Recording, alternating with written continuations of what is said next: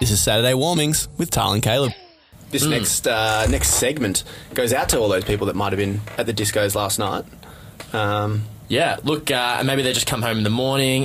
This is what we love to call Cook Chats. This is one of our favourite parts of our Saturday morning. We love it. Cook Chats. We love chatting all about food and drink. And on the line right now, we've got one of our very good friends of the show. His name for today is S-Bend. S-Bend, how you doing, mate? I'm doing very good. Good to talk to you, Tina Section and Seabreeze. See, we've got somebody on board already. Thank you very much, S-Bend. S-Bend, you're our brunch boy for this morning and ongoing. What have you been cooking up lately for our first episode of Cook's Chats? Not as much of a cook, but more so a brew. Okay. A brew. So a brew bro, is that what you're saying? Yeah. I guess you can call it a brew bro. Tell us what you've been brewing up. I think you guys are in Melbourne, so you'd know of kombucha. Of course. And that's what I've been brewing. Bit of butcher. I've seen that a bit around the university campus a little bit. What is it and why is everyone so interested in their butcher? It's pretty much soft drink without sugar, but it's meant to be healthy, so... so everyone's getting on board. Everyone wants to quit out sugar, start eating, drinking healthy, and they get on this 1,000-year-old drink of kombucha. So 1,000 years old, and you said soft drink without sugar. How is it?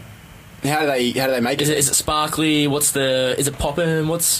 How are we getting the taste that you get from a can of softie? It's quite delicious, the science behind kombucha. The science is quite delicious.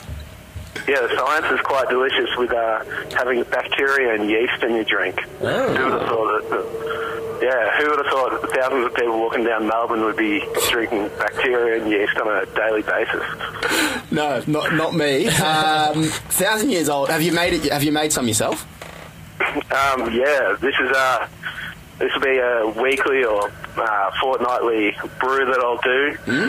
And I don't know, if you guys had it before, you would have seen your popular ones of like lemon and ginger or turmeric right in there. All these.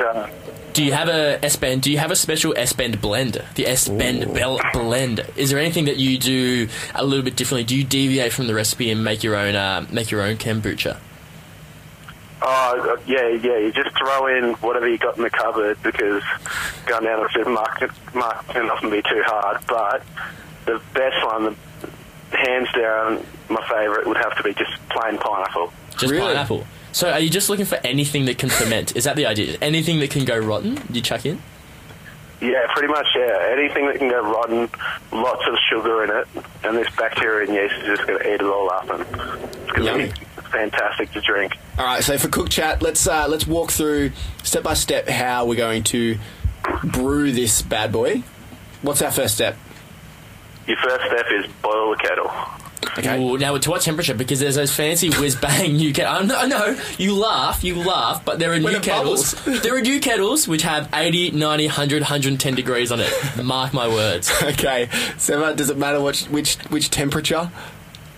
Whatever temperature you brew your standard cup of tea on a Sunday or Saturday morning when you're having one with Tina Section and Seabreeze. Paid you to say that. That's good. So I've boiled the kettle to whatever I usually have my cup of tea to. Now what am I doing? Yeah, you just throw in a bunch of sugar, a bunch of black tea, and put that in a huge bowl, and you let that brew until it goes cold. Now wait a second. Didn't you just say that the biggest thing about kombucha is that it doesn't have sugar in it? No. The bacteria and yeast eats the sugar. Oh, so it's kind of like food. All right. I'll believe it. Okay, I'm on board. So you chuck all that in a bowl with the tea. Yeah, and as that brews and once it settles and goes cold, you strain that off, and then you get this slimy piece of bacteria and yeast called a SCOBY. Oh, Scooby-Doo. Yeah, and you put this into a big jar and you let that sit in the cupboard for 14 days or so. Yeah. And you've got kombucha. Boom. And then so once I've got kombucha, What's so good about it? What can I notice? What kind of effects is it going to have on me? Am I going to feel like, is it a bit of a superfood? What does it do? Yeah, there is a rise of superfoods at the moment, and kombucha is definitely one of them. Mm-hmm. It'd have to be, it'd be good because it's like all those sugars get eaten, so you're drinking soft drinks without getting putting on weight and whatnot. But then also, it's good for other parts of your body, like your gut. So if it's good for probiotics and stuff in it. Good for my gut, going to help me with my flatulence, or is it going to help me stop farting in the studio? Most people, maybe everyone else there, but maybe not yourself. Maybe not you, Caleb. That's not the answer I was looking for. People don't know this, but between every song, I get up and just crack the door just for it is an OH&S issue, and we've had to do a lot of risk assessments on that. But you know what, S-Ben, thank you so much for coming in for a Cook Chat. It's been one of my favourite ones that we've ever had with you. Talking about kombucha this morning, we really appreciate it, mate. No worries, thank you very much. Tina Section and Seabreeze. We do love you, yes. Have a very warm Saturday, S-Ben, and we'll see you soon. Well, guys, that was the first edition of Cook Chats. I think it'll be coming back after the amount of fun that we just had.